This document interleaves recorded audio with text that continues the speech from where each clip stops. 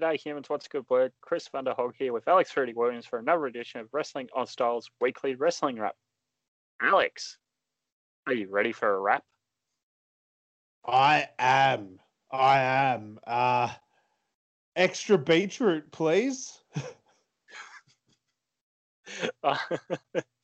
Yeah, certainly a very controversial topping. At least I didn't say pineapple as much as I love pineapple. Oh, nah, man, you gotta get the anchovies. I love anchovies as well. Everything that people hate on pizzas, like, I love it all. Like, I know so many people that hate mushrooms on pizza. I love it. Doesn't matter Olives. what the pizza is, I order extra mushrooms. Olives, Doesn't matter. capsicum. Hey? Olives and capsicum. Yeah, I love it. Love them both. I love pineapple on pizza. I love olives, capsicum. I love mushrooms. I love anchovies. I guess I'm a controversial guy in the pizza world. I love lamp. I do. I'm not too sure if I'm just saying that because I'm just staring at one, but I'm pretty sure I love lamb. Watched that again the other night. Oh, did you? I haven't watched it in so long, but there was a time period where I watched it so much that I could still pretty much like quote scene for scene every line. Brick killed a guy. Oh yeah, I saw that. Brick, you may want to think about leaving town for a couple of weeks. It's like one of the best comedies of all time. Like most iconic for sure. Anywho, we're here to speak about different iconic. Oh no, we are going to speak about them, aren't we? Yeah. Oh man. Yeah. Anywho, wrestling. Yeah, so I guess this is the bit where we give a bit of an apologies for the lateness of the wraps these days. Yeah, I sort of need a break from everything at the moment, and Alex has been very understanding about that. So thank you, Alex. No, that's all good. Yeah, like I've said a million times before, you're getting your money's worth no matter how much content we put out, guys. You're paying exactly $3.99. As the great Katie Forbes would say, you're paying nothing for this.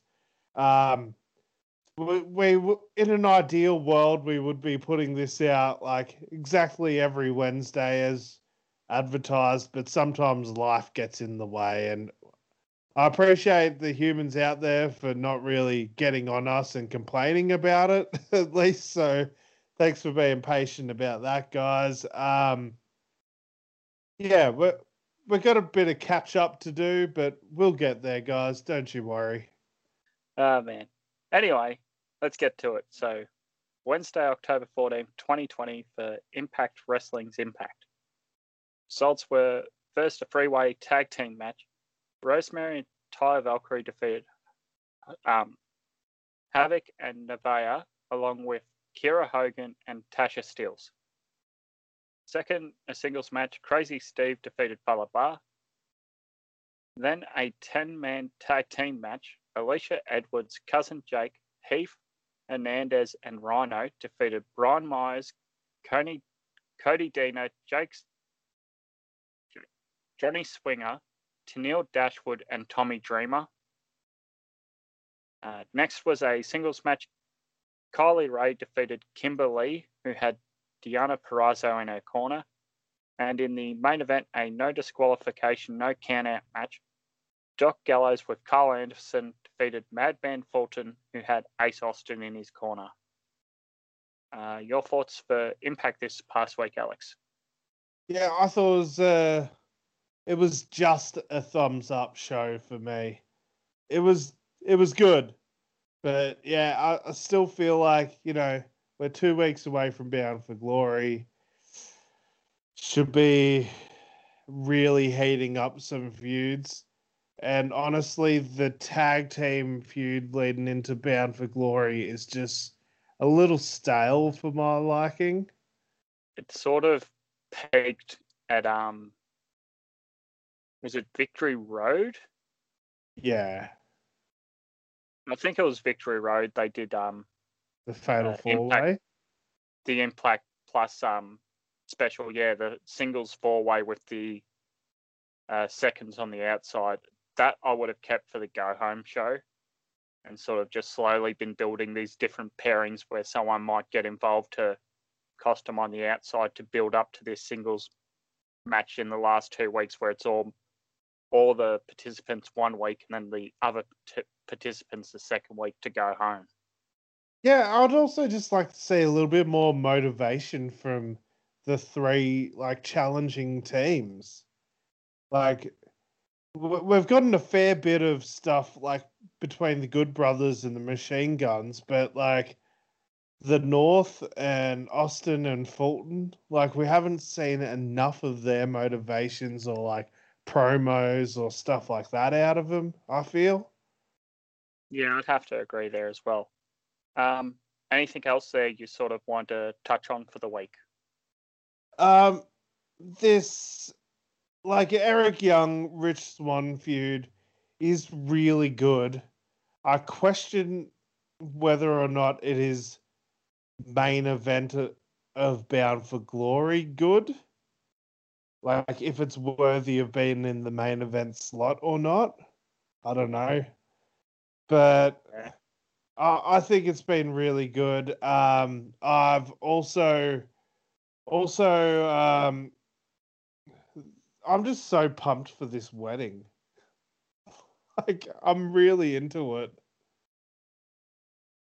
Yeah, it's certainly going to be interesting to see what happens there going forward. So in closing, I thought it was a good episode of Impact. I gave it a thumbs up this week. However, 2 weeks out, you do need to be sort of putting things in place a lot better going to a go home. Sort of going to save my judgment for next week, see if they're going to do a all out push for the go home. Yeah, it didn't feel there, does it? Like it feels like we're about 6 weeks away from Bound for Glory. Like it feels Yeah, like they've just started all their feuds.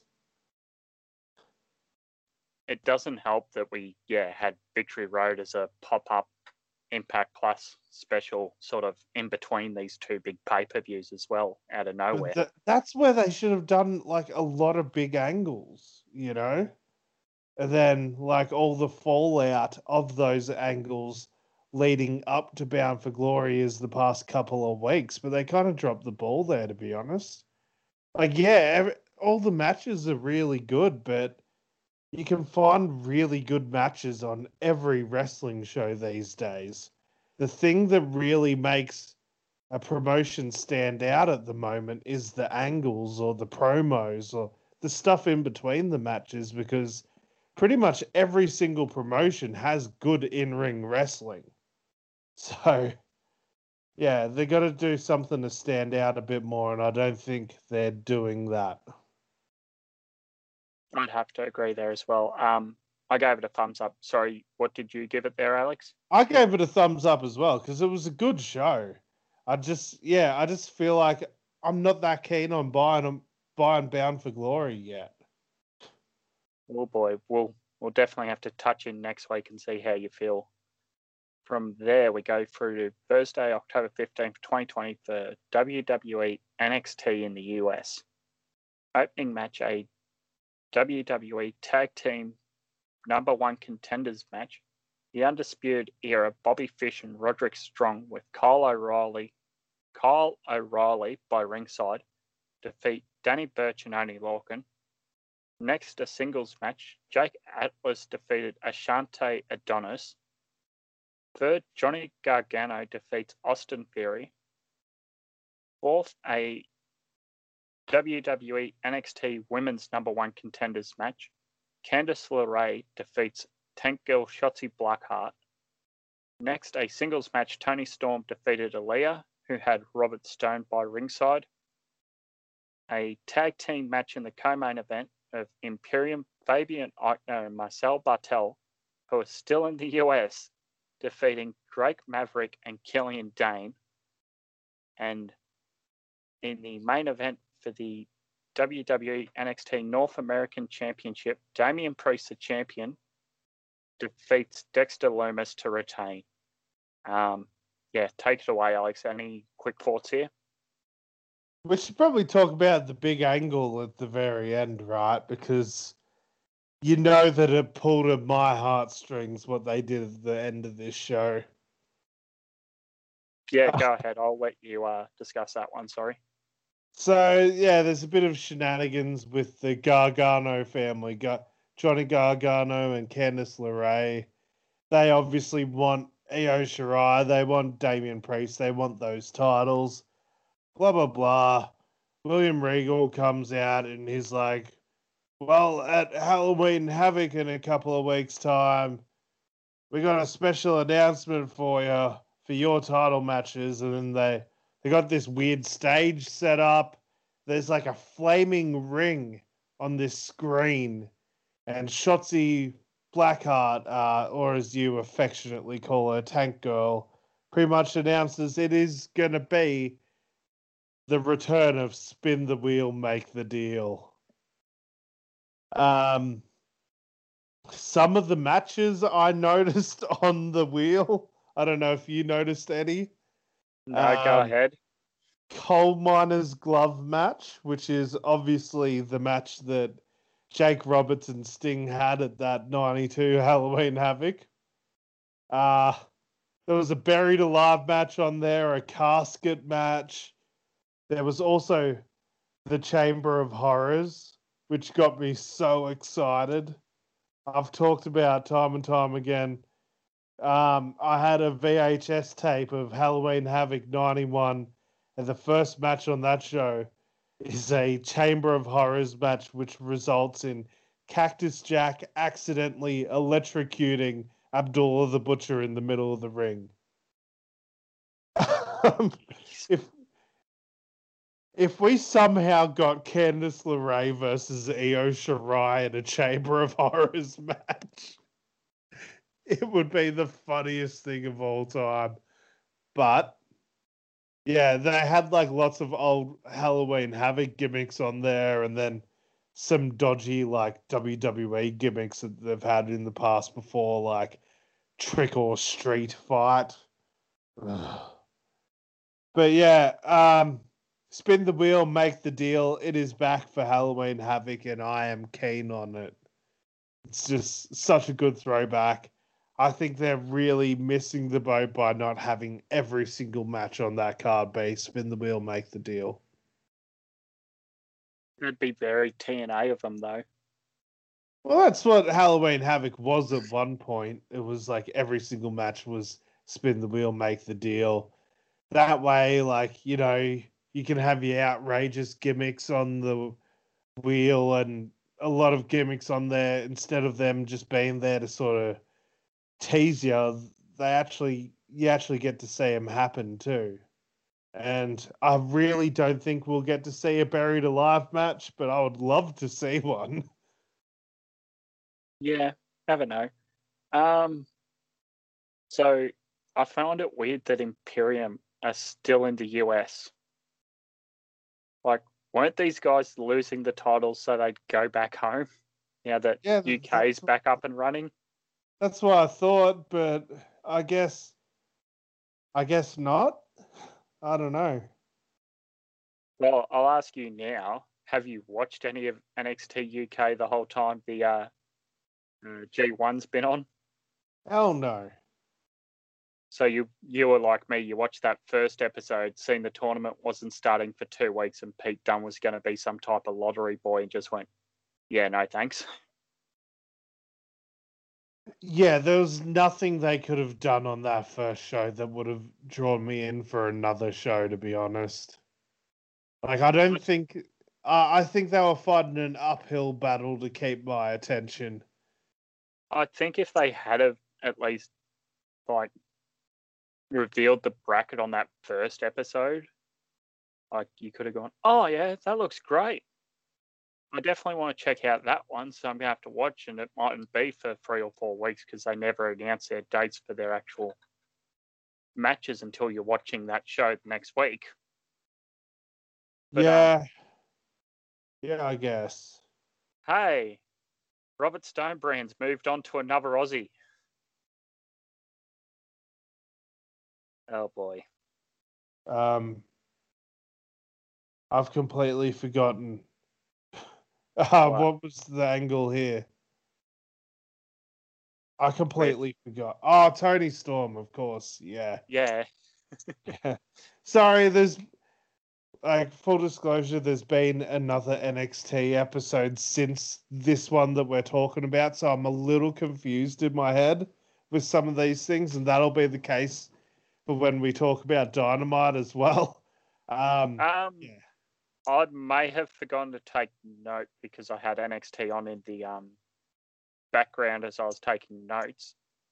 Did they address Finn at all last week? They said an announcement would be made, and that was the announcement. That an announcement would be made, and then no follow-up announcement. No. Yeah. And yeah, I don't think anything has been announced since either.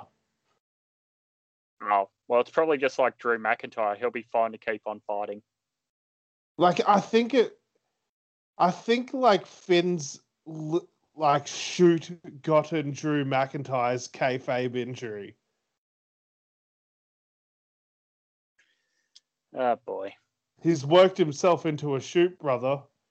When you work when you work a work becomes a shoot, and then you become a mark, brother. Done the old Mickey James sell so well, the ref thinks you're injured, and then when he rings the bell, you release a hold and go, what the Yeah, and then poor old Mickey James gets injured at the gym. Oh, yes. Or did she? Yeah, someone just saw her just grimacing, like she's doing some bicep curls or something. She's grimacing, trying to lift that thing up. Oh no, she just tore her bicep. We're going to have to cancel this gym. We're going to have to call off this weight session. Man. Overall, I thought NXT was sort of nothing there. I gave it a thumbs down this past week. Yeah, I gave it a thumbs in the middle. We got to see a little bit more stuff with Indy and Candice as well. Yeah. With Indy giving Candice the brass knucks to win the match.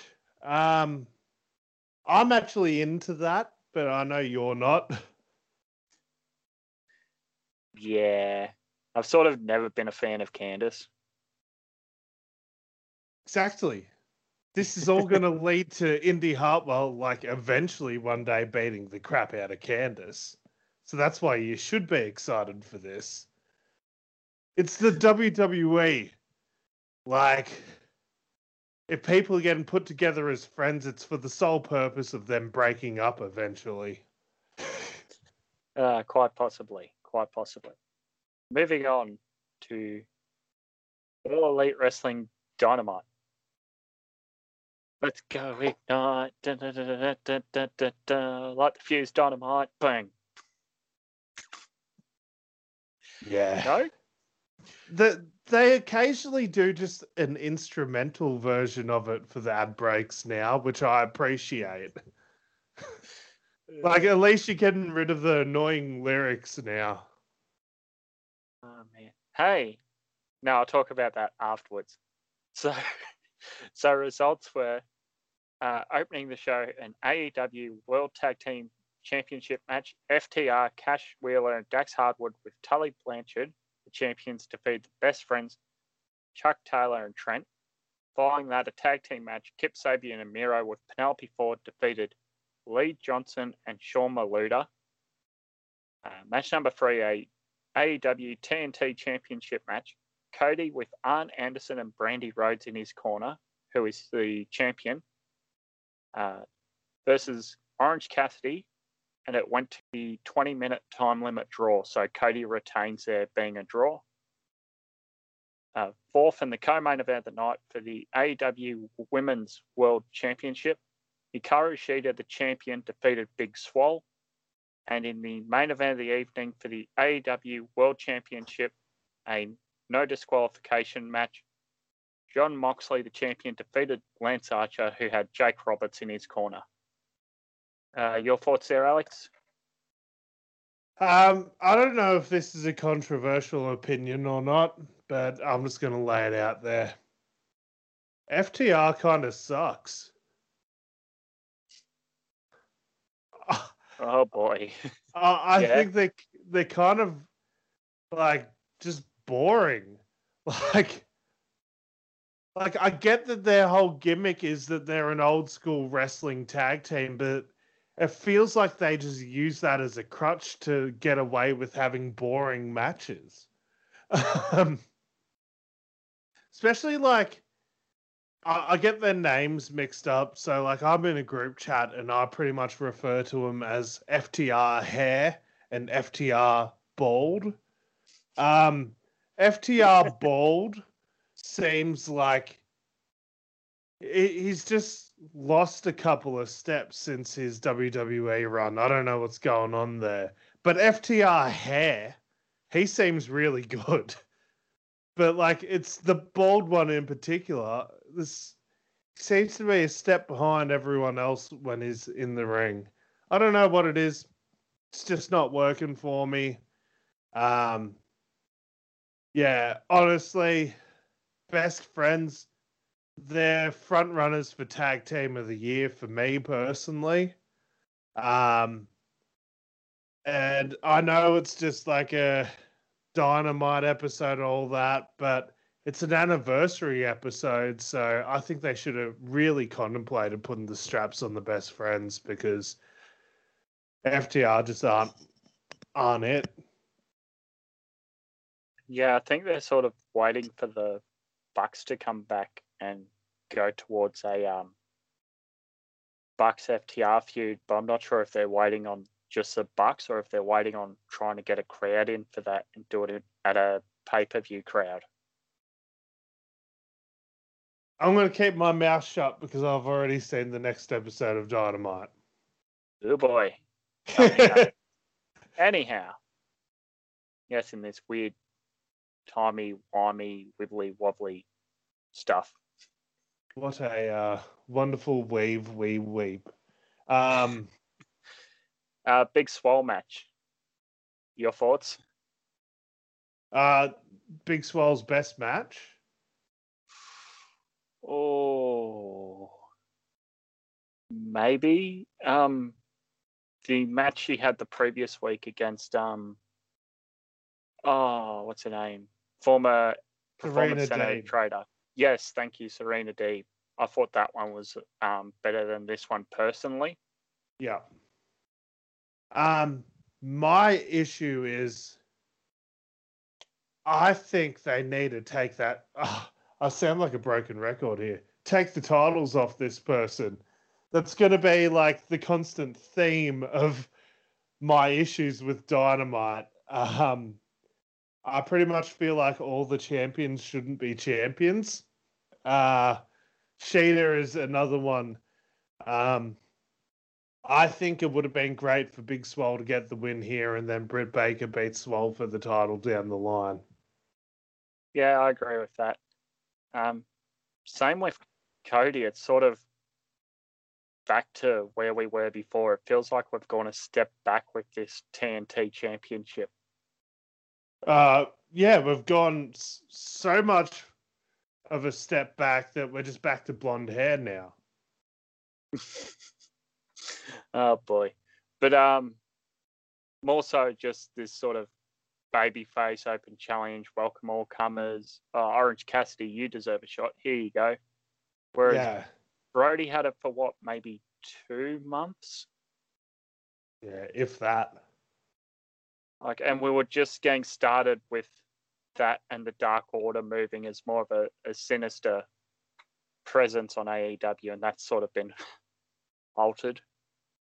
Yeah, main the best thing is though, they haven't brought back Brody yet. That is true. That is true. Last thought I had, the main event, the world title. Moxley isn't exciting me with this current championship run. I think it should have been put on Archer. How much does that kill you to say? Because every time last year during the G1 I brought up how good Lance Archer is, you would just reply with, "Oh, tramp stamp Hoyt." Yeah, but the thing with Moxley is he's great on the mic. He's a great character. It's bell to bell that's letting him down. He doesn't have flashy matches. All his matches are sort of the same plan, and as soon as you notice that, it sort of bursts your bubble on him. Yeah. And another no DQ title defense in a Moxley match. It's like, oh, okay, we're going back to this old chestnut. Yeah. So yesterday I was messaging a good friend of mine, Warwick Thompson, listener of the show. He Hello, told Warwick. me, yeah, hi Warwick, you big jerk. No, you're all right. He told me I like Promo John in reference to John Moxley's promos, but I honestly don't care about wrestling John. So obviously he's saying he doesn't like John Moxley's wrestling. He only likes his promos. He says, I want Moxley to lose every match, and I don't really know why.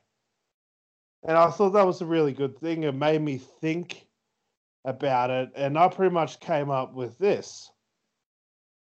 My theory is because of Moxley's style, he needs to feel special, like an attraction.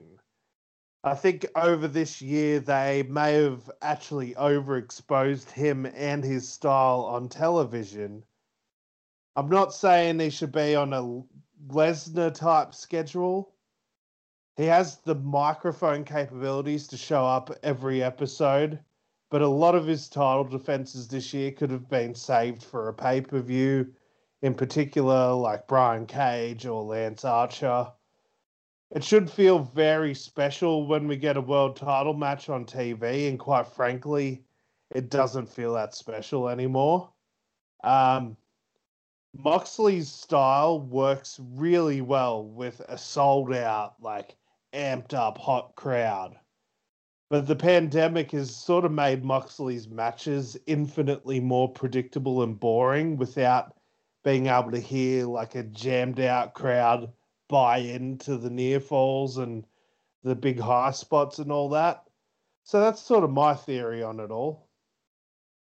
Yeah, I sort of agree there. It's and the whole fact the MJF match where he wasn't allowed to use the Jesus, I'm going to get the name wrong again. Death Rider.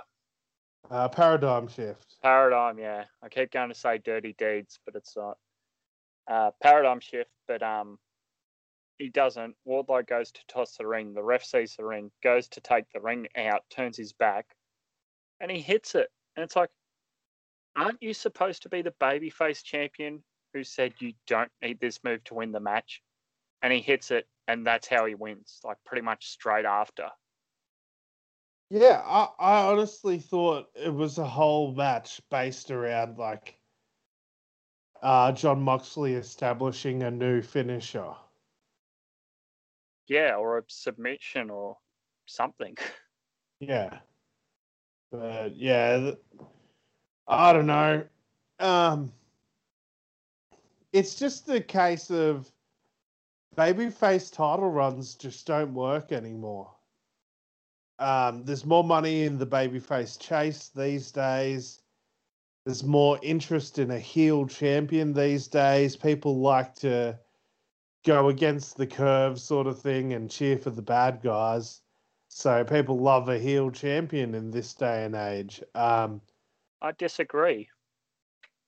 I think if you look across on WWE, like Drew's the main champ there. He seems to get a lot of social media buzz, at least because WWE doesn't have live fans in their Thunderdome, at least not to my knowledge.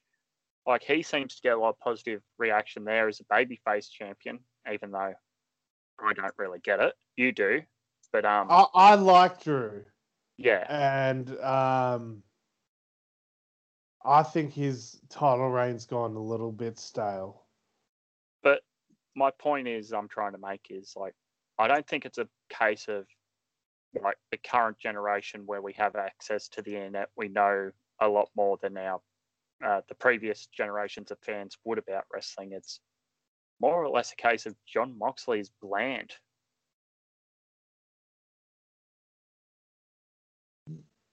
Yeah, I think so.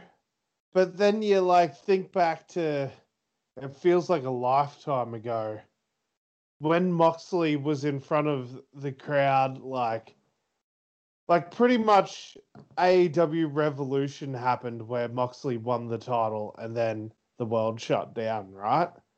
Like Yeah, the first hour, oh sorry, I just got distracted by a text message. The first month or so leading, oh sorry, the first month or so of the year this year, like Moxley, there was no hotter babyface in the world. I think it's just a lack of crowds that's really just made Moxley so boring. yeah, that's true too. So I think he interacts well with a live crowd. I think he's fantastic with that. I just think he gets a little lost without him. And unfortunately, you're going to have guys like that, like in this sort of era. Like, it's going to happen. Yeah, we've seen it in Japan as well, and we've seen people like Yano, of all people, adapt to this, where he no longer has the water bottle that he spits at people. He has a hand sanitizer mist that he sprays on the referee's hand before the match. Yano, like maybe my runner-up for MVP of the G1. Oh boy. Yeah, we'll talk about that in a the little bit, barricade actually. of doom. Yeah. Yeah, so overall, AEW, I gave thumb sideways this week. Whilst I enjoyed the in-ring aspect, I felt this didn't stand out as an anniversary show. Yeah, it would have been good if they had like a couple of clips here and there of like, this is our past year, all that sort of stuff. The only time they did that was for like a picture-in-picture for the American audience. So it doesn't really count. I thought Cody and Orange Cassidy was a really good match. Yeah, I'd have to agree there as well. Your current thoughts?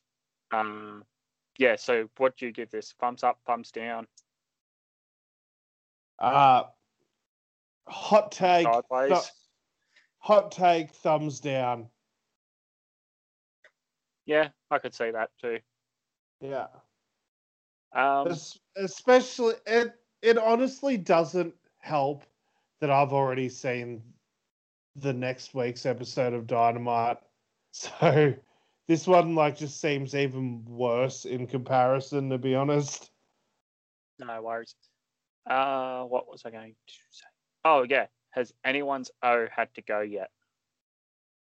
Nah. No, I don't think so.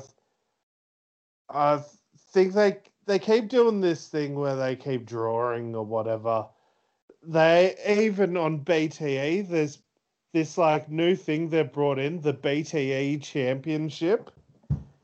And basically they just play games. There's like a tournament, and it's like at the moment the first round of it is Gator Golf.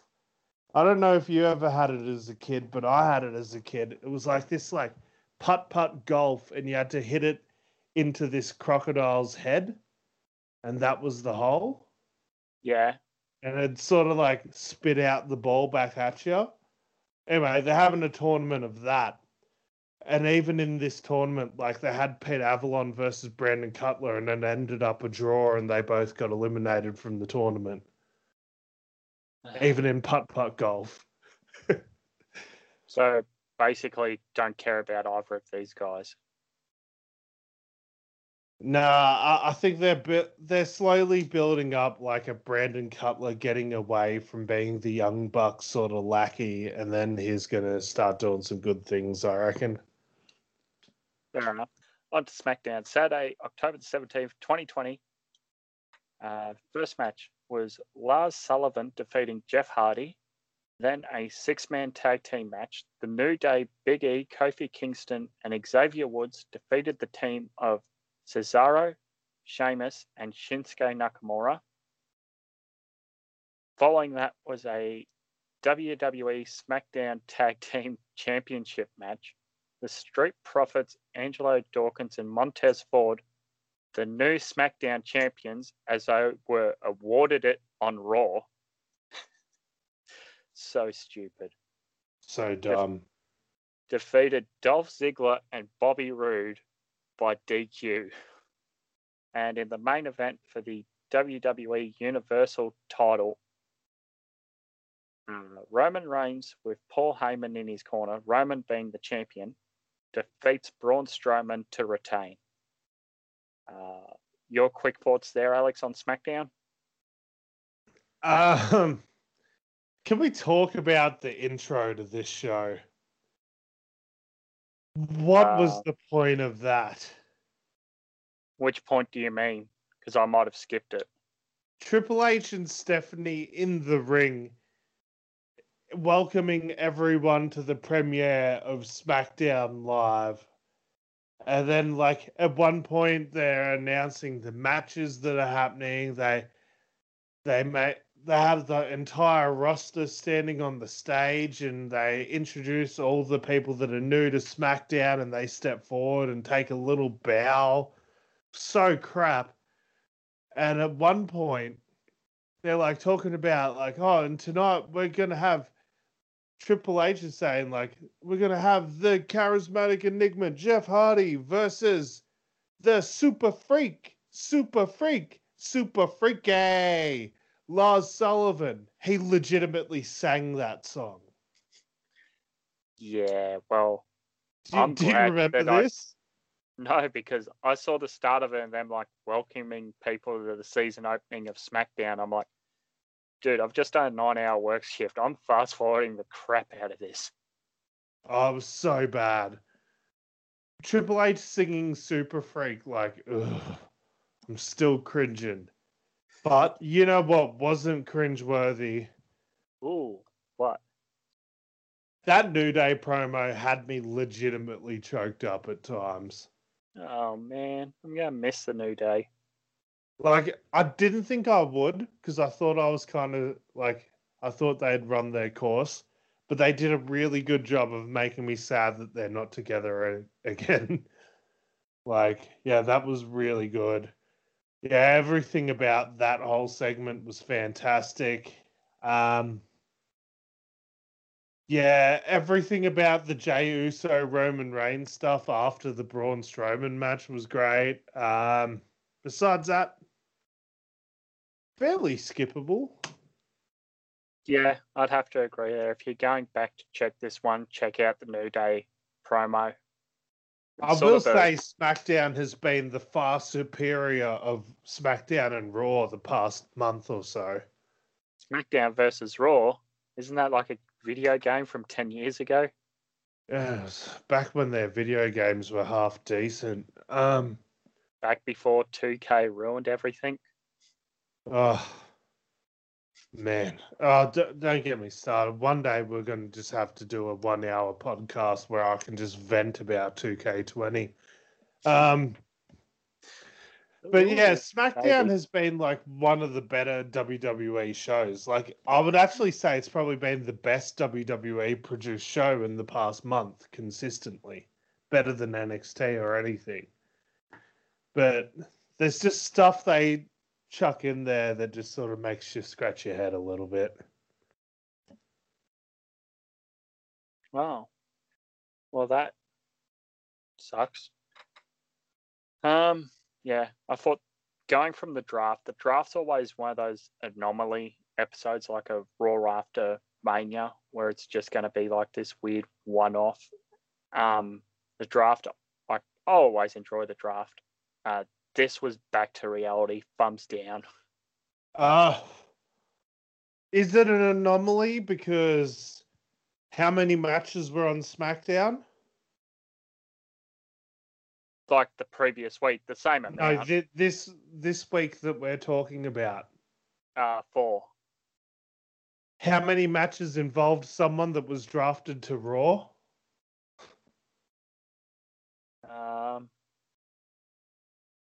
All of them. Either. Hang on. Three of them. 3 of the 4 matches. Okay, tell me which people then. Jeff Hardy's on Raw now. He is too. Kofi Kingston and Xavier Woods, but they kind of explain this one, so it's a little bit more forgivable.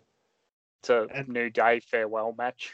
Yeah, that's fine. They can have a farewell. But then Braun Strowman. Oh, that's right. Like, he's on Raw. It's just dumb.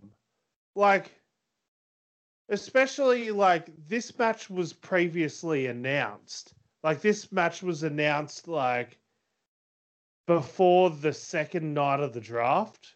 The second night of the draft in which Braun Strowman was eligible for. So, in theory, SmackDown should have drafted Braun Strowman first so they had their bases covered for the Universal title. Yeah. But they didn't draft him, so now they risk losing the Universal title and not having a champion at all. Oh, yeah. The logic in it is just stupid. But yeah, we had 3 out of 4 matches involving Raw people, and yeah, we'll get a little bit more cross-brand shenanigans in the next episode of Monday Night Raw when we get up to that.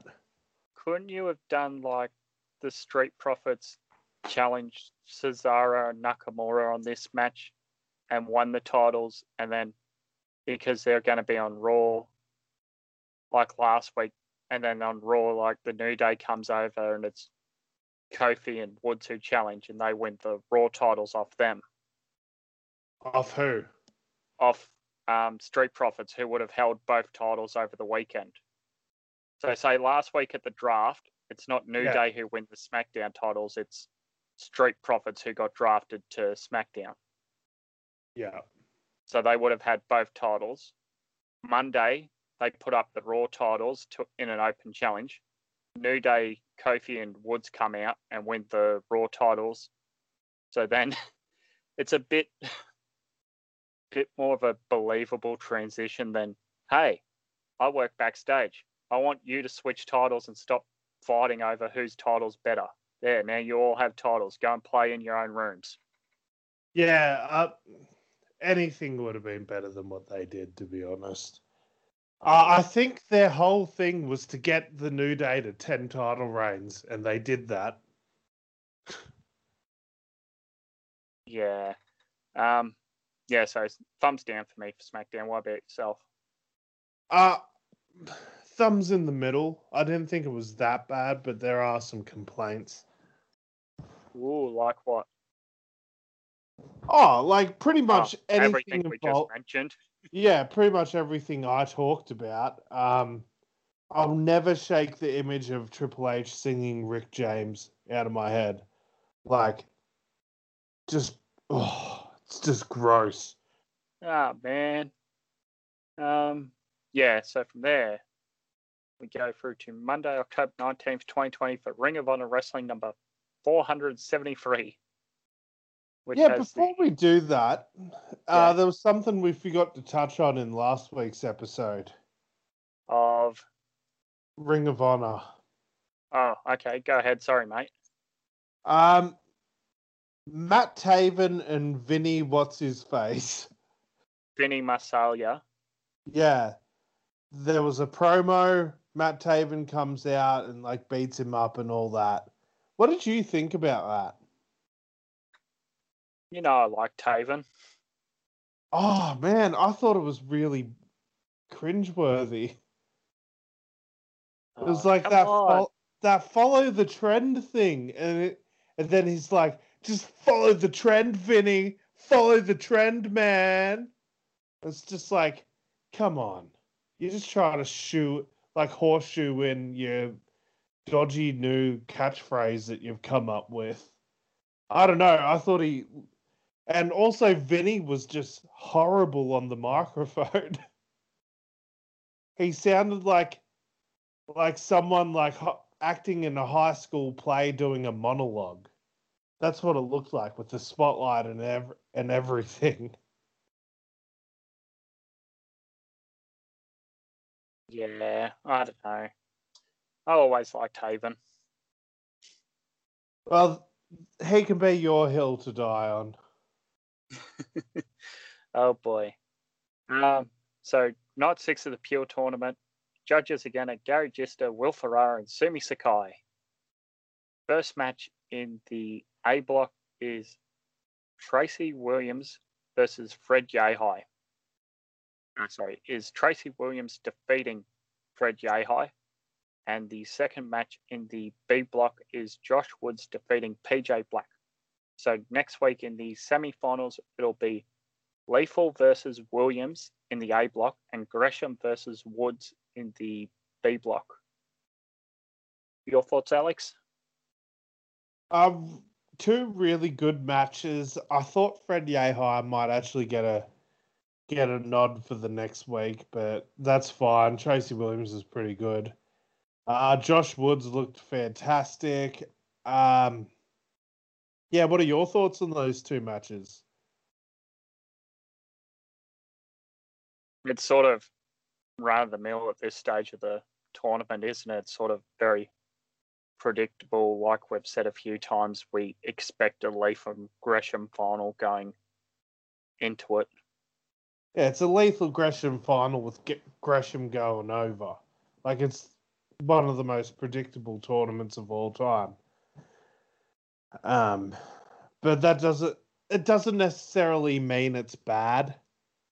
Like, sometimes you can just swerve for the sake of, oh, well, everyone thought we were going to do this. Now all of a sudden we've got, someone that shouldn't be in the final. But yeah, I think it's all been really good. But now at this point, every match has been good. So what stands out? If every single match is good, that just makes every single match average, technically. Technically, yes. Yeah. If every single match is good, that means good is just average now. So now you have to be very good. And I don't know. I just feel like, yeah, hopefully the next couple of episodes are a bit more full on. But let's talk about EC3. What did you think about this in-ring promo debut of EC3? Yeah, I thought it was amazing. Yeah, I thought it was sensational. I was pretty much ready to go buy an EC3 hoodie and join his little cult that he's got going on. He sold me on it all. Yeah, I want absolutely. him to control my narrative, please. Come control my narrative. Take some of my workload. Yeah, please. Please do. Yeah. Yeah, take some of Hoggy's workload so we can podcast more and talk about silly wrestling things, and we can play Fantasy Booker a bit more often. Oh boy. Yeah. So good episode. It's going to be interesting to see next week. Like this next episode, night 7 of the tournament, the semi-finals, and night 8, the final. Seeing what they sort of set up for the first episode after the tournament. Yeah, exactly. I'm not too sure if I'm going to keep watching after the tournament, to be honest. Like, I really enjoyed the presentation of the tournament and all that, but as they've been slowly reintroducing like the non-pure division wrestlers, like I'm starting to lose more interest when they show more of these non-pure guys, you know? Like your Matt Tavens, I'm not into. Your Vinnies, I'm not into. Silas Uh, Young. Silas Young, I'm somewhat into. But then there's like Shane Taylor, who seemed real cringe-worthy. The days teased a match with against the Briscoes, who I think are amazing, but I think they're horrible human beings, so I don't like them. Oh, you can fill me in on that off air. Yeah. Well, let's just say they live the gimmick. Oh boy. What about the Beer City Bruisers and the bouncer Brian Melodis? Brian Melodis is actually really good in the ring. Like for a big dude. Like I've noticed his footwork. Like he's just got like real nimbly feet. But I don't know. But the bruiser seems, yeah, whatever. Yeah, as they slowly reintroduce the ROH regulars, I find myself losing a little bit more excitement for the brand. Oh man. Yeah, I think I would just love it if they just had a pure division show for 1 hour every week. Never know. It might sort of be like a secondary TV title where it's defended once every few weeks on TV. Oh, hang on. They still have a TV title, don't they? Yeah. They've got the world Oh, title, the TV title, the pure title, the tag title, the trios title, and women's titles coming back soon. they should not have that many titles.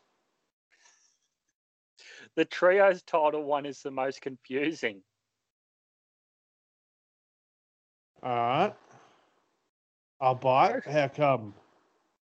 Well, you think how many regular trios team Ring of Honor actually has? Yeah, it was pretty much made to so they could just give the titles to like Adam Cole and the Bucks, wasn't it? Yeah, sort of keep it on the Bullet Club when they come in, or the other sort of New Japan factions when they come over with someone. I'm pretty sure the Briscoes and Yano, I think, held it. Oh, SCU had it once. Uh, it was the Briscoes and Bully Ray. Bully Ray, bugger. Yeah, I would be heaps more interested if it was the Briscoes and Yano. Oh man, that'd be good.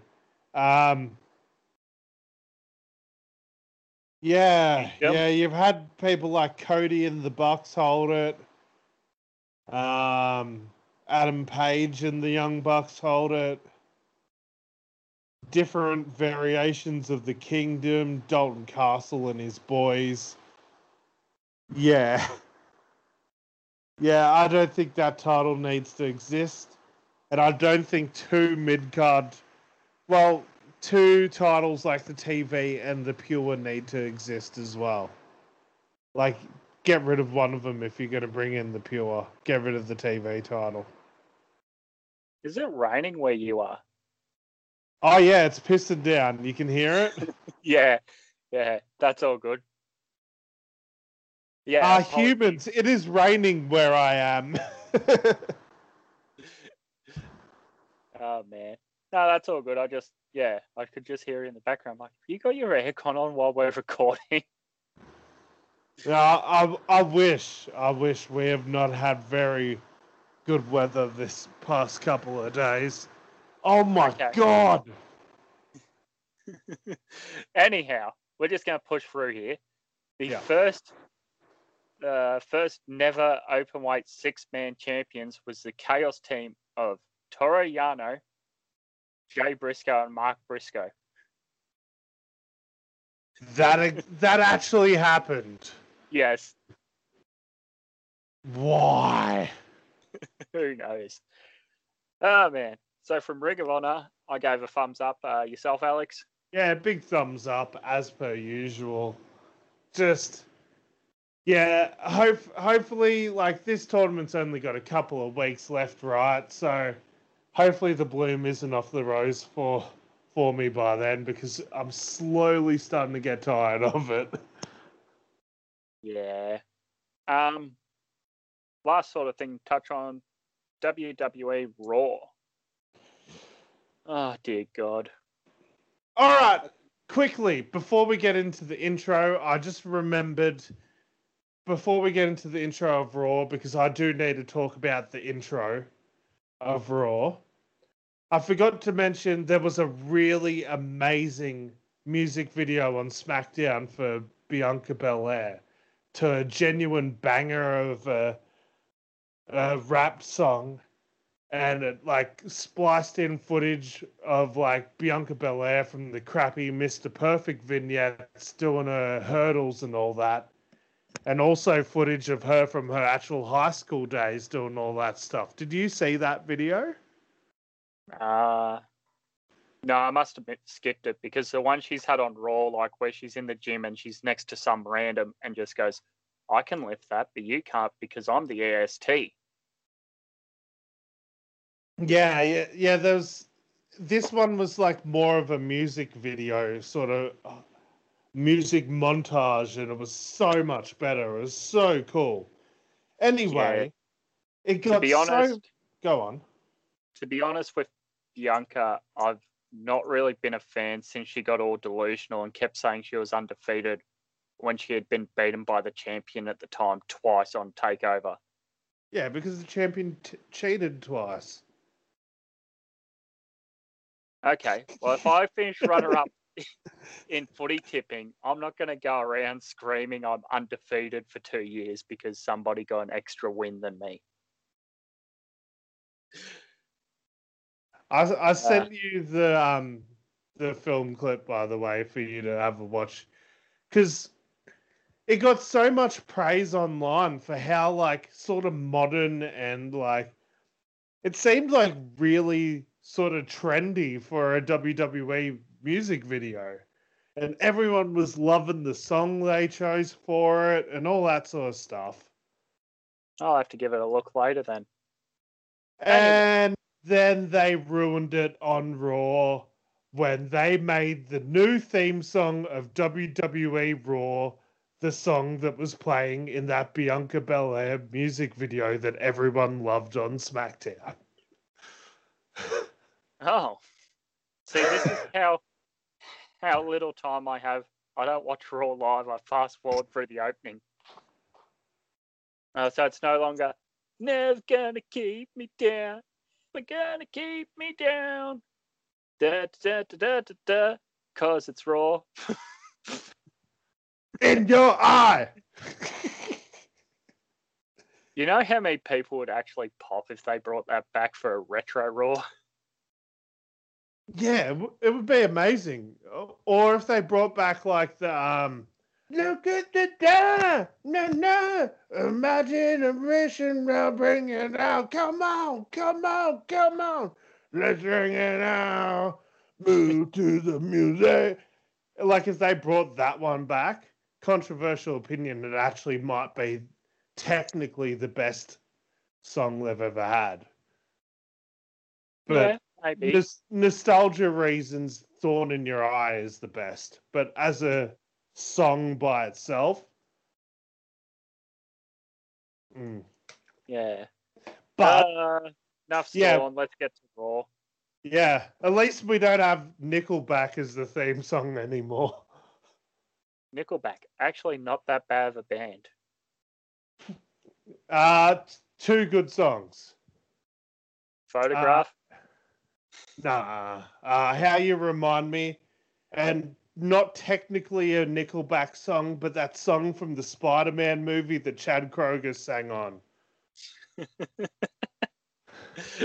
So you have 1.5 decent songs because your frontman had a solo release that was decent.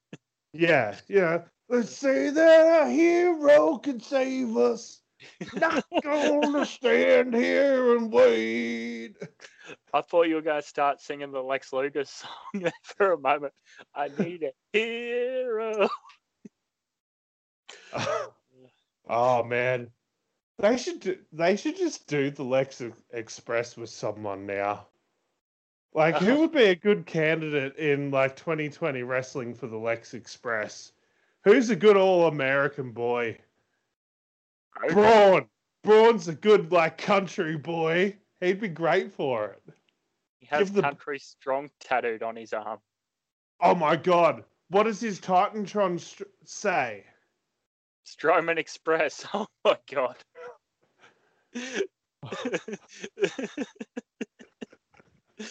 Oh no.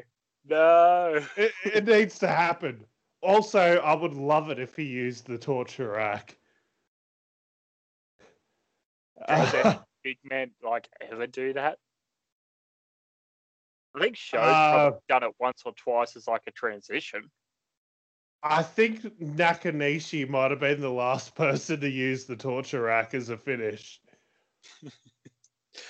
Okay, enough story. Raw. This terrible episode.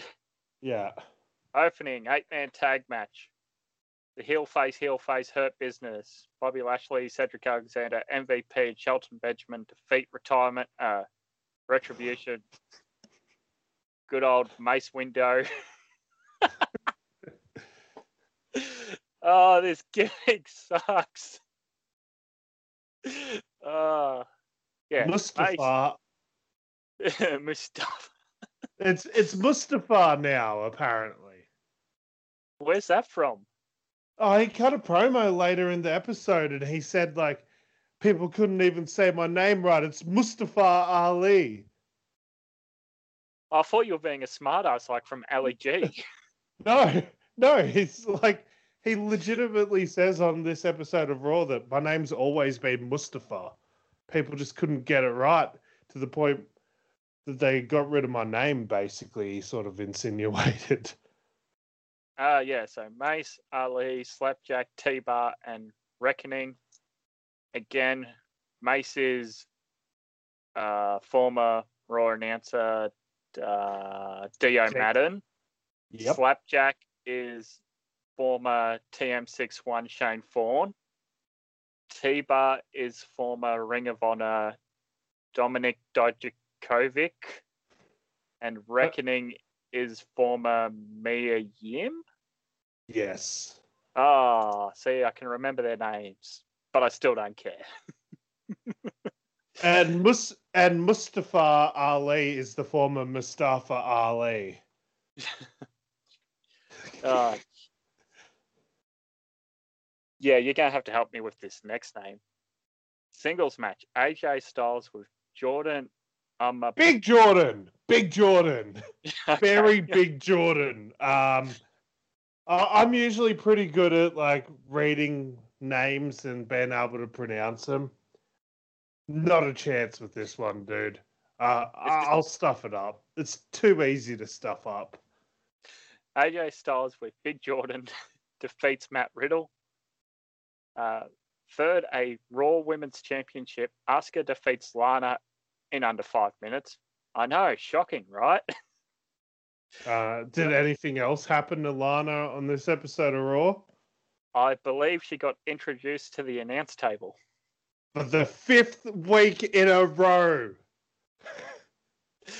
Oh, this is exactly like that Kenny joke. Oh my god, you killed Kenny. Oh wait, there he is. Actually, I love it as a gimmick. Because it's going to be huge if one day they get crowds back and the first episode they have crowds back in a sold-out arena or whatever. Lana puts someone else through the announce table. The crowd would go nuts. Escapes like the powerbomb, reverses and puts, I don't know, Liv Morgan, for example, through. Yeah, if Lana put anyone else through an announce table the first night they have a crowd back, I think it would be one of the biggest pops of the night. Absolutely. Fourth, non-title tag team women's match. Champions Nia Jax and Shayna Baszler defeated Dana Brooke and Mandy Rose, Lacey Evans and Peyton Royce, and the Right to Squad. Ruby From Riott. SmackDown. Who? The Riot Squad that were recently put to SmackDown on the supplementary draft. I know we talked about this all last week, but this is how little their draft means. It's the next week, and there's people on both shows still. Yeah. Well, this is the only one. Nudge, nudge, wink, wink. Oh, God. Yeah, so Lacey Evans and Peyton Royce and the Right to Squad, Ruby Riott and Liv Morgan. Next, a singles match. Kofi Kingston with Xavier Woods defeats Sheamus. Is it Sheamus still on SmackDown? No, he's on Raw now. Oh, God. Yeah, you see, that big six-man match on Raw was actually the big farewell to the bar. Had nothing to do with the New Day. Tag team match. John Morrison and The Miz were defeated by Tucker and El Gran Gordo. Do you know what El Gran Gordo means in Spanish? Are we allowed to say on air? The big fat man.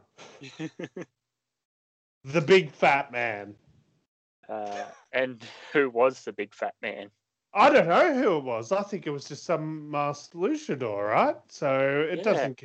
Yeah. Nah, obviously, yes, it is another case of the brand split being completely glossed over. But this one, at least they kind of address it by doing the luchador thing.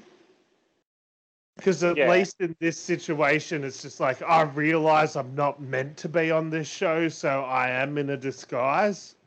At least. Unlike the riots that are just like, I'm here now.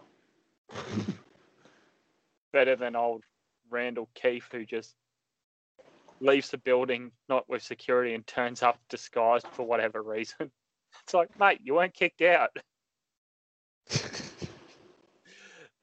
And in the main event, good old double duty main eventer, Braun Strowman defeats that young up-and-comer, Keith Lee. The old kick to the balls gets him every time.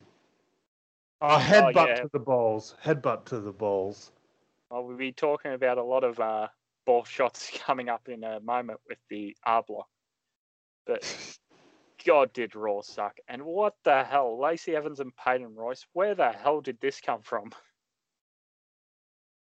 Well, you know, Peyton Royce would be really good in a tag team. It was a good creative idea by them. They just needed to find a tag team partner. If only they had someone laying around a couple of weeks ago to use. Oh, I almost swore. It's just dumb.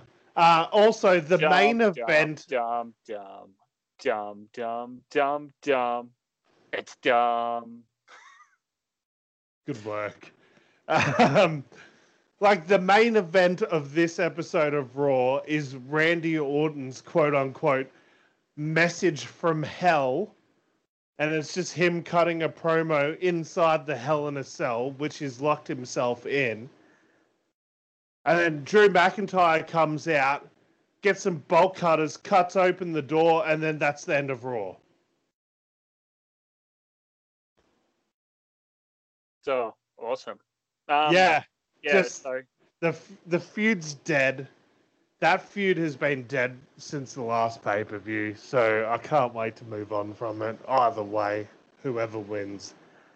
So Hell in a Cell is actually this weekend, as is Bound for Glory.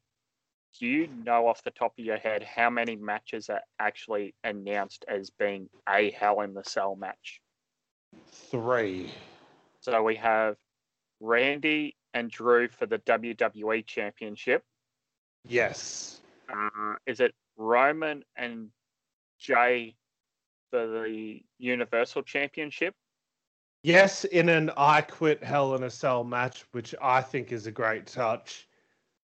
I like it. Russo. Oh no! The first, one of the first ever I Quit matches. The first ever I Quit match was actually inside a steel cage. So Yeah, it's just Tully Blanchard versus Magnum TA. Look into it. It's a legendary match, folks. Isn't that both of Tessa's dads? Yeah. Like one's her dad, one's her stepdad. Magnum's her stepdad. Yeah, Magnum's a stepdad. Tully's a biological dad. Yeah, and like the baby face got over in then because he stole Tully's wife. But yeah, I just mean the fact they're doing more gimmick on top of gimmick matches. Oh, definitely. Yeah, I think they could have gotten away with not needing the cell for Roman versus Jay. That's for sure. They could have just done the I Quit match without the cell. What's the third cell match then? Because I'm completely blanking. Bailey versus Sasha. Do you know this has been going since Elimination Chamber 2016, their start-stop feud? We've never had a proper blow-off to it. Technically, like, it's been going since Bailey debuted on the main roster in like 2015 or 2016, whenever that was. Because her debut was as Sasha's tag team partner, and that's been referenced in the feud. So technically, this feud's been going on for like 4 years. Just insane. I hate to break it to you, but 2015 would be at least over 5 years. Yeah. I just realised that the debut was in 2016. Okay. Yeah, it was just before that draft. The when they first brought back the brand split. Yeah, overall, thumbs down for Raw. And especially putting Peyton in another tag team like 2 months after you decide to break up the Iconics. Like, what the hell are you doing? Also, RIP Retribution. I thought there was hope. I was very hopeful for this stable. I thought it would work out in the end. But you have these guys lose to the Hurt Business in the opening match on Raw, and then have the Fiend like just take out all of them. Dead in the water. Not to mention they did lose their debut match 3-on-3 against Hurt Business. Yeah, but that was DQ, and they ended up like coming out slightly looking strong. But this one was just, you had bloody Dijakovic tapping out to the full Nelson, the full Lashley, the Lashley full moon. Yeah. Lashley's full moon. It's his new setup to his finisher where he bends over and shows his opponent his ass. What do we think about this Bray Wyatt stuff with Alexa? It's interesting. I half dig it, but as long as they keep him away from Braun now, because Braun said he doesn't give a crap about Alexa. Yeah, please stay away from each other. They are two characters that should not cross ever again. Also, one final RIP. Massive leave the memories alone to Raw Underground. It was announced during the week this week that Raw Underground's basically done because they can't be bringing in too many NXT talent now because of the outbreaks that have been happening in the NXT roster. Oh boy. Yeah, so that's sort of everything for the wrap. Oh, did you say what you gave Raw? Oh yeah, all the thumbs up that you can possibly give. Just kidding, it was horrible. Down. Oh boy. From there, quickly, upcoming pay-per-views. is Impact Wrestling's Bound for Glory on October 25th, followed by WWE Hell in a Cell October 26th and AEW Full Gear November the 8th. And then on November the 15th, New Japan's Best of the Super Juniors and World Tag League will be starting. Yay? Yeah, you're also forgetting one here, mate.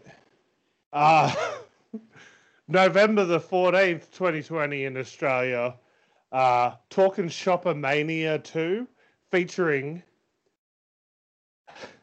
the dreaded Ball for a Ball match between Sex Ferguson and Chad Too Bad.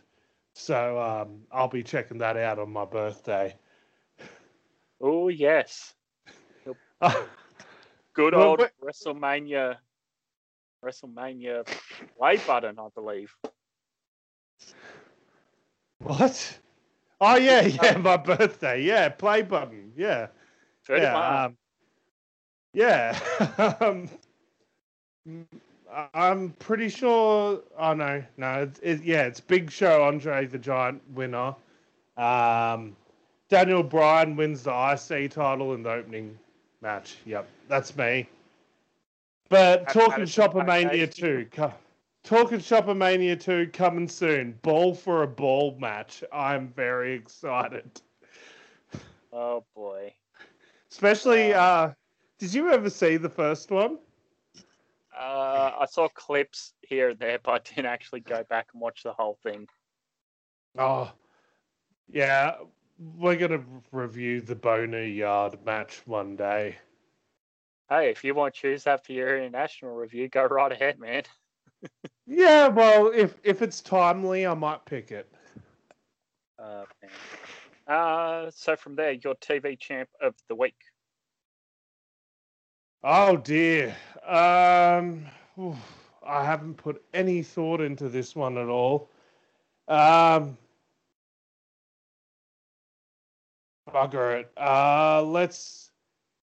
Let's give it to Orange Cassidy. Very good choice there. Yeah. For myself, I chose Fred Yehai from Ring of Honor. I thought he had an outstanding tournament match in a losing effort there. Yeah, I thought it was fantastic. I thought he was going to be definitely one of the semi-finalists, but they kept me guessing on that one, I guess. Everything else has been predictable. Oh, boy. So, from there, Alex, do you have some time for R Block?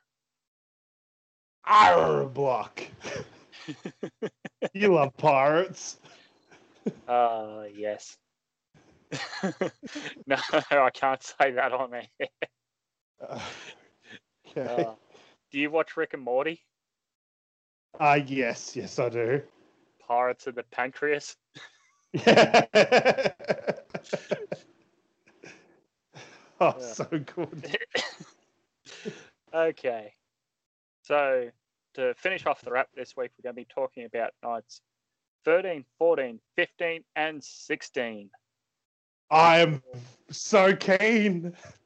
Before talking about nights 17, the A block final, night 18, the B block final, and the final itself, night 19, as well as some of our standout matches on our R block review. So, Mr. Alex Freddie Williams, should I start with night 13? Go ahead, my man. So, night 13, October 10, opening Young Lions C block match was Yota Tsuji of New Japan Dojo taking on Yuya Uemura.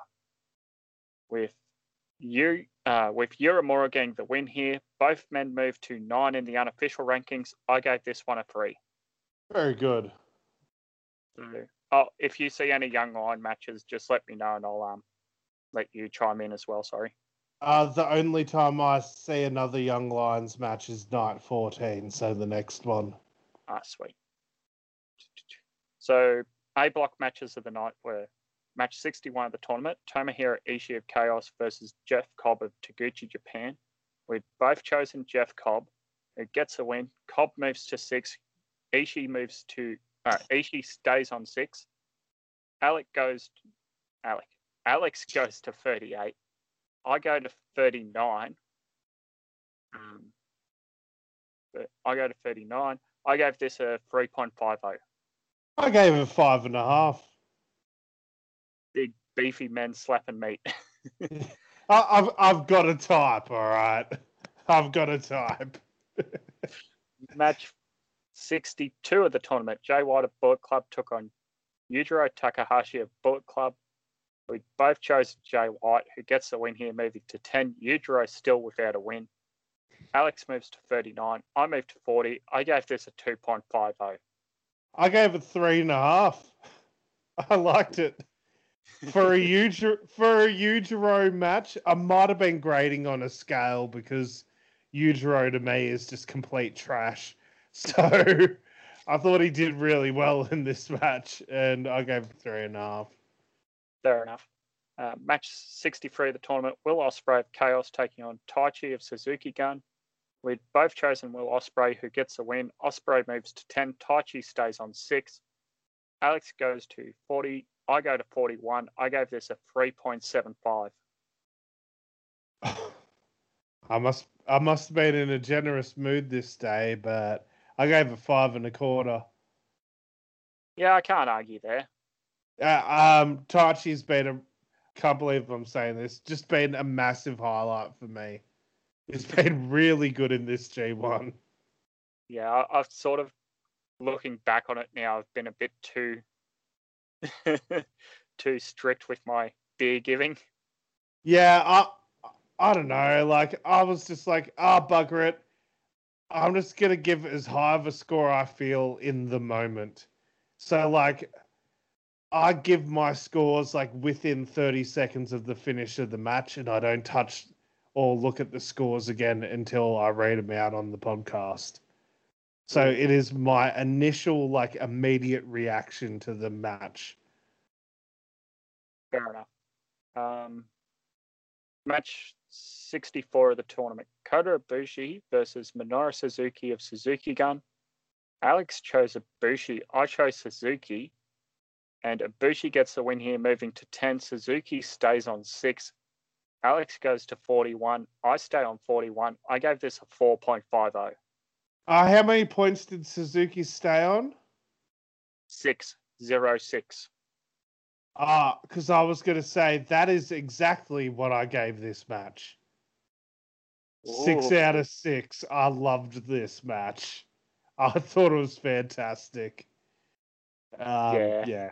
Yes. Just two phenomenal workers with incredible chemistry. Like, yeah, can't go wrong. Sorry. And main event of night 13, match 65 of the tournament. Kazuchika Okada of Chaos took on Shingo Takagi of Los Ingobernables de Japón. We'd both chosen Okada, who gets the win, moving to 10. Shingo stays on 6. Alex moves to 42. I moved to 42. I gave this 4.25. Oh, very good. I gave this 5.75. Whoa. Yeah, I can't argue with that. Yeah, like I said, these are all just like gut reaction sort of ratings. They are not meant to be taken seriously. I do not want to become the next Dave Meltzer and have people argue about my opinion. But I gave this night 26 out of 30 out of the 5 matches, right? Like, this was by far the best night for me. Yeah, I can't argue with that. As you've said many a time, the A block seems to deliver and the B block sort of on par. Well, it doesn't. It doesn't deliver, the B block. Yeah. Poor buggers. Oh, well. Anyway, night 14, October the 11th, B block action. C block Young Lions match was Gabriel Kidd of LA Dojo taking on Yota Tsuji of New Japan Dojo. Gabriel Kidd gets a win here. He moves to 9 in the unofficial standings. Yota Tsuji stays on 9 in the unofficial standings. I gave this a 2.75. and I watched it. I was watching live on this particular day. It was October the 11th, like you said. It was my anniversary, so sort of treated the lady to watching some Young Lions. Just joking. She, she went down the shops or something, so I snuck in some G1 time.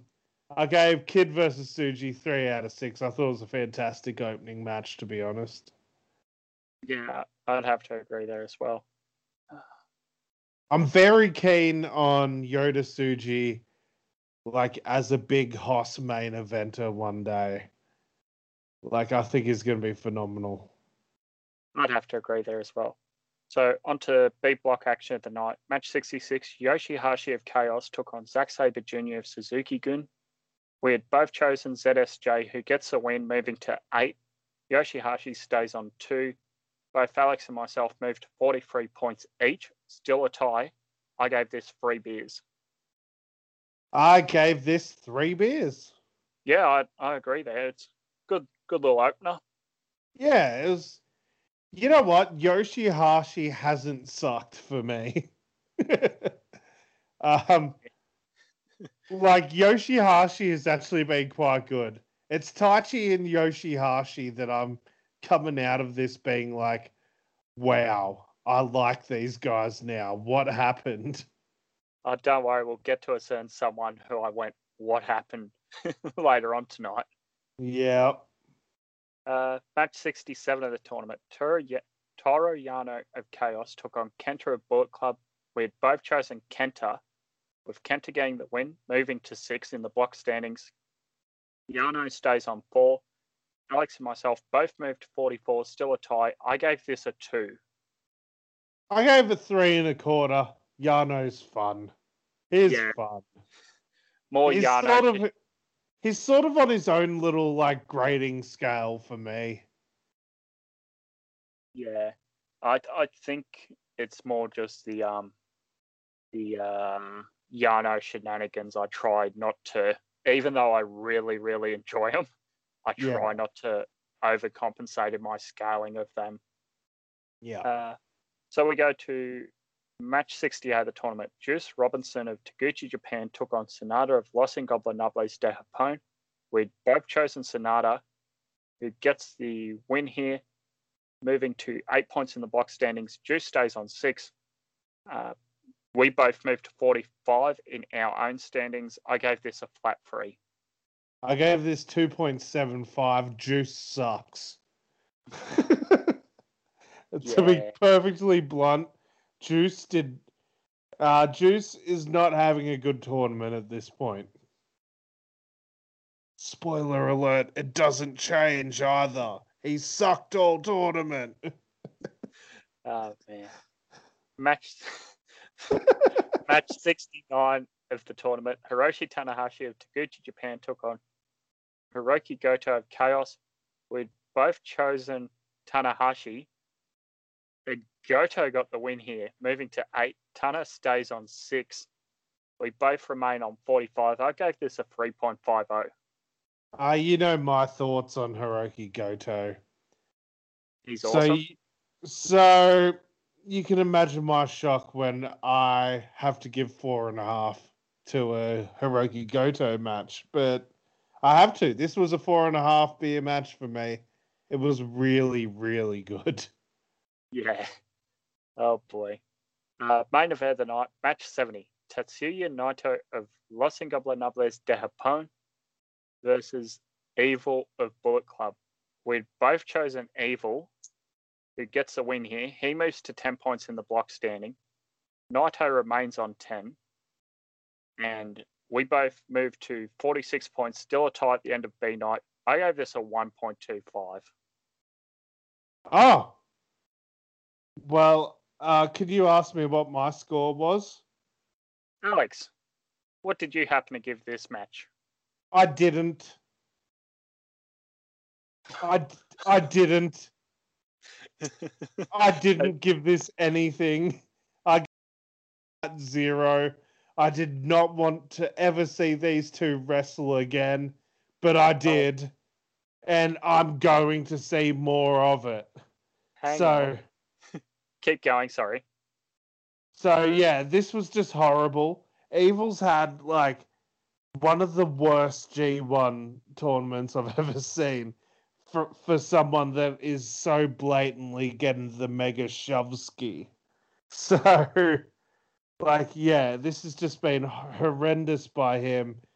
Dick Togo can just he can go he can to go beep himself because he's been ruining fantastic matches. I get that that's the whole point, to build heat, but this is not the right type of heat now.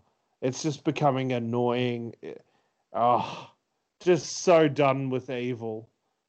Like we're at Evil and go ahead. We're at a point now where Jay White seems like a sympathetic babyface compared to Evil. That's how much everyone hates Evil now. Like people are like online being like, "Oh, I can't wait for Jay White to turn babyface and beat up Evil because like Jay White needs to get it away from the Bullet Club and Evil and all that sort of stuff that's going on there." Like, man, Evil might be the one that put the final nail in the coffin of the Bullet Club brand. Yeah, that'd probably be true. Because, okay, my point of view on the G1 is this guy's been a champion like, what, 3-4 months ago? He was double champion for a few months. Yeah. And like, this guy shouldn't need Dick to go to beat Yoshihashi, to beat, where's his block? To beat Toru Yano, to beat Juice Robinson, to beat Zack Sabre Jr., like to beat Goto. He should need him just for like Tanahashi, Naito, Sanada, and maybe Kenta. But it is every goddamn Evil match. And like, I am done, mate. Yeah. Your match comes on, I'm going to the toilet, I'm going to the bar, I'm doing anything else. Yeah. And the lone 1.25 I gave was for Naito, who made this match somewhat enjoyable for their fourth meeting, I believe. Fourth meeting already, by the way. Done. Yeah. Yeah, this is obviously my worst rated match of the entire tournament because I did give it a flat 0. Might have been a little bit angry at the time when I wrote that rating, I reckon. At least you're honest. Yeah, I think I was find some positive in it, but at the end of the day, I'm like, no, I'm really starting to agree more and more with Alex about how much I hate this match. Yeah. The worst thing is this night 14, it happened on my anniversary, so I was hoping for a really nice night of Japanese wrestling before I, hit the hay, nudge, nudge, wink, wink.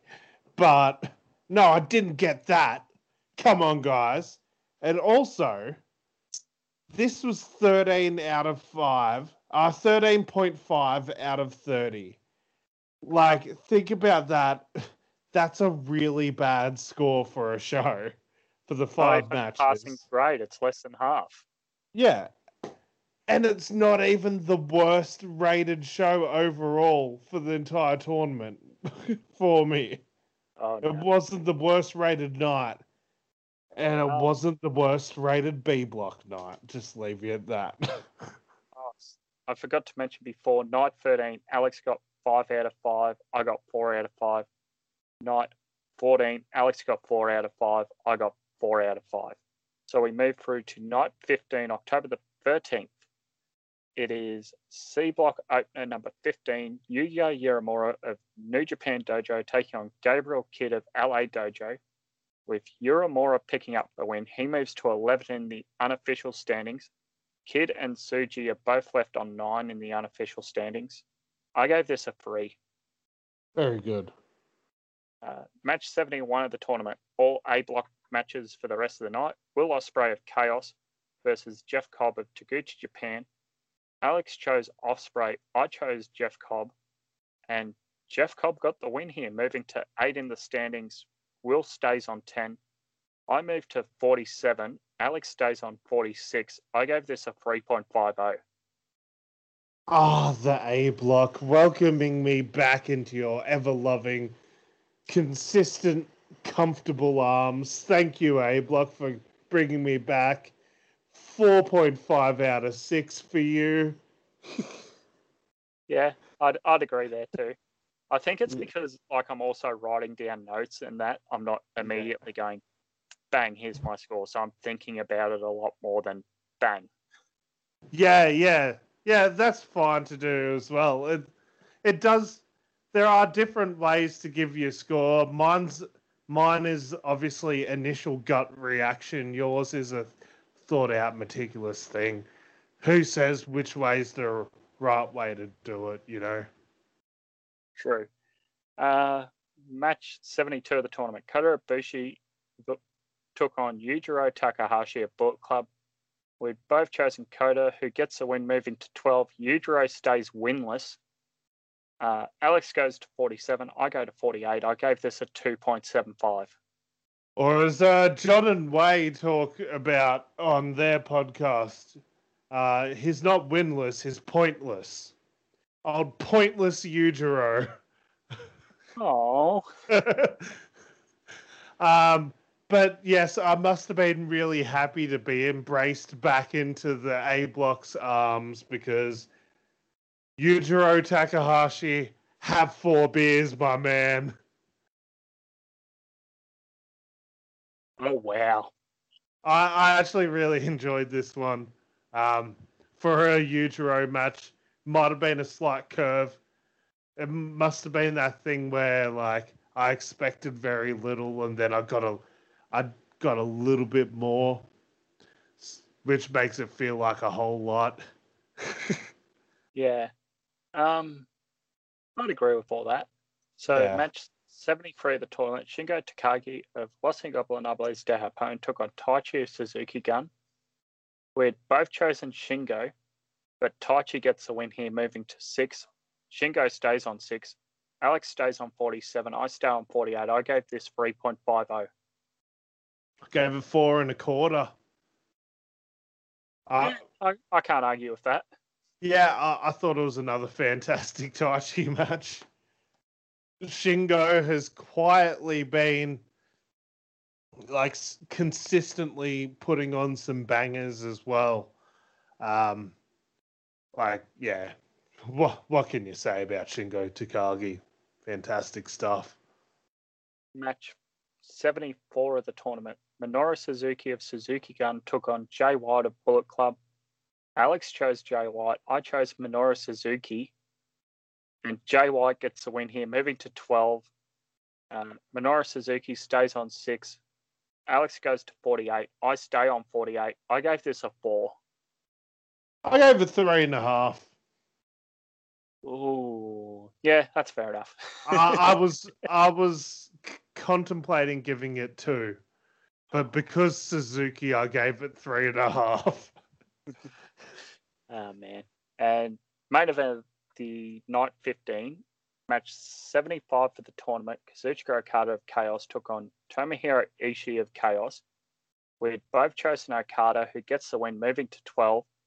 Ishii stays on 6 points. Alex and myself both moved to 49 points. I gave this a 4.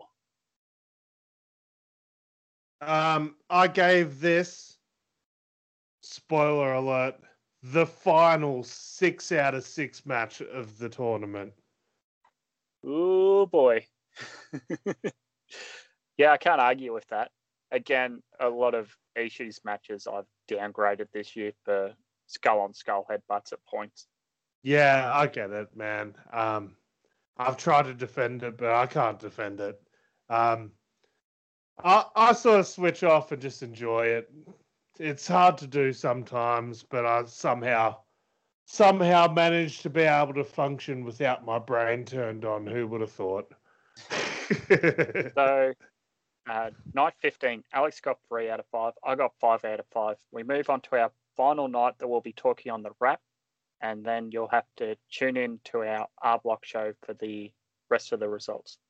So, night 16, October the 14th. C Block match number 15, Yota Tsuji of New Japan Dojo took on Yuya Uemura of the New Japan Dojo. Tsuji gets a win here, moving up to 11 in the unofficial standings. Uemura also on 11, while Kid remains on 9, with only a handful of matches remaining. I gave this a 2.75. Very good. And opening B block match of the evening, Yoshihashi of Chaos took on Kenta of the Bullet Club. We'd both chosen Kenta, who gets the win here. He moves up to 8 in the block standings. Yoshihashi stays on 2. And Alex and myself move up to 50 points. I gave this a 3.50. I'm about to blow your mind. Kenta versus Yoshihashi. Expectations were very low. They were very well exceeded. I gave it 5 out of 6. Wow. I thought Yoshihashi's selling in this match was the best I've ever seen it. I thought this was his best performance of the entire tournament. I thought he actually looked like a star in this match. Yeah, I can't argue there. Yeah. Also, congratulations. We both got 50. Raise the bat for the half century, boys. I think this is probably, looking back over our past few years, at least looking back over my past few years, this is probably one of the better runs I've had in a G1 picking. Yeah, usually I sort of beat you pretty easily, don't I? Yeah, usually I sit around the low 40s. Yeah, usually before the last week, I've got it wrapped up, but spoiler alert, we're going till the final day here. Yeah. So match number 77 of the tournament, Juice Robinson of Taguchi Japan took on Zack Sabre Jr. of Suzuki Gun. We'd both chosen ZSJ, who gets the win, moving out to 10. Juice stays on 6. We both moved to 51. I gave this a flat 3. I gave it 3.5. Might have been Juice's best match of the tournament. Yeah, I'd agree. Which doesn't say anything, because I didn't think it was that good of a match. Sort of hard to think of another good Juice match off the top of my head. Yeah, and honestly, like, Zack Sabre Jr. has been one of, like, if he's not the MVP of the B block, he's definitely the runner-up for MVP of the B block for me. Yeah, I'd have to agree there as well. Match 78 of the tournament, Toru Yano of Chaos took on Tatsuya Naito of Los Ingobernables de Japón. We'd both chosen Naito, who gets the win, moving up to 12 in the block standing. Yano stays on 4. Alex and myself go to 52. I gave this 2.75. I gave it 4. Yeah. I had a blast. Naito and Yano doing the dueling, like, turnbuckle pad thing. It was good fun. Match 79 of the tournament, Hiroki Goto of Chaos took on Evil of the Bullet Club. We've both chosen Evil. Evil gets the win here, moving out to 12. Goto stays on 8. Alex and myself go ahead to 53 points. I gave this a 2, and I think you already know why. Yeah, I thought the shenanigans were a little bit dialed back on this one. And they were sort of just limited to the final 5 minutes of the match, sort of. Before that, I thought this was a sensational match. So with the benefit of all that, I gave it 4.75 because I thought it was probably about as good of an Evil match as you can get out of him these days. Yeah, I gave it I was on the path of my, oh, okay, Evil's actually going to have a decent match for once. And nope. No, yeah, exactly. Yeah. So your score's acceptable, my score's acceptable. Like, yeah, I could have gone either way on it, to be honest.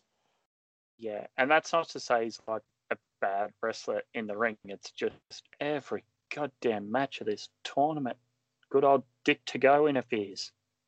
Yeah, wouldn't it be good if you had a heel that you actually believed could beat someone quite easily without Yeah, I any know of one. shenanigans?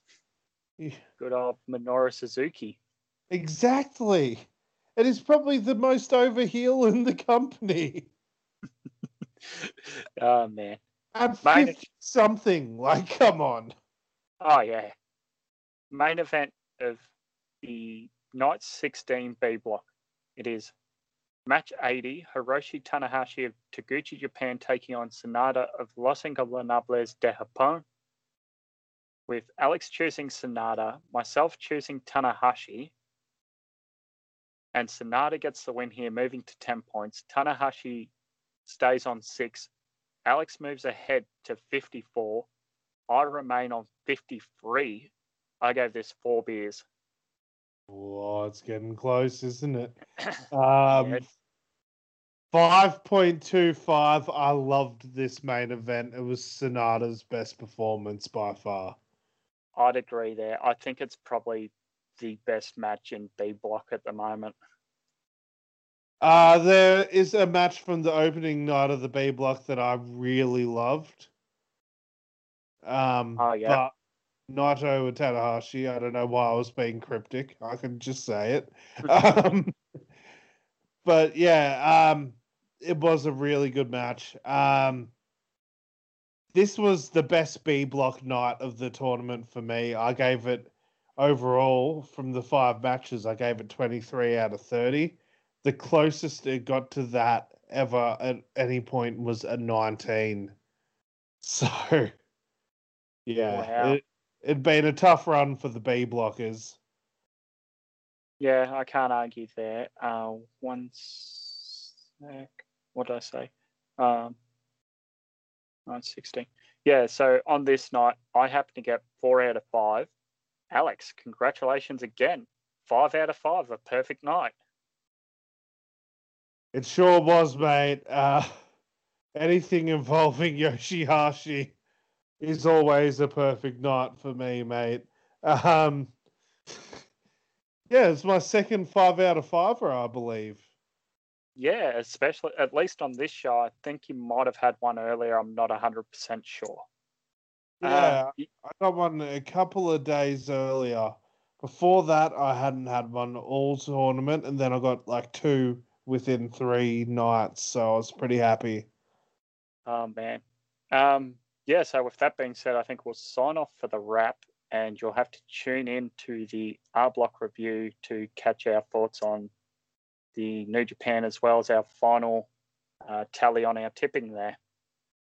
So, Yes, yes. I'm very excited to talk about the G1 A and B block finals. There's some very interesting stuff to talk about. yes, indeed.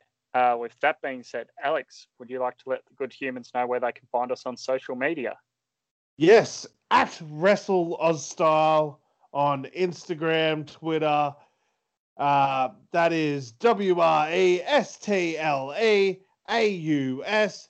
WRESTLEAUSSTYLE. And then you search us up on Facebook. You can find me on Facebook. Don't cut that out. Don't find me on Facebook. Please don't. Um, don't. I won't accept. You can find me on Instagram and Twitter at Fruity is Alex, and you can find Chris at. I am Chris Funder, as well as listen back to the entire Wrestling Hostile archive for free on SoundCloud, Google Podcasts, Podbean, Spotify, Stitcher, TuneIn, and SoundCloud.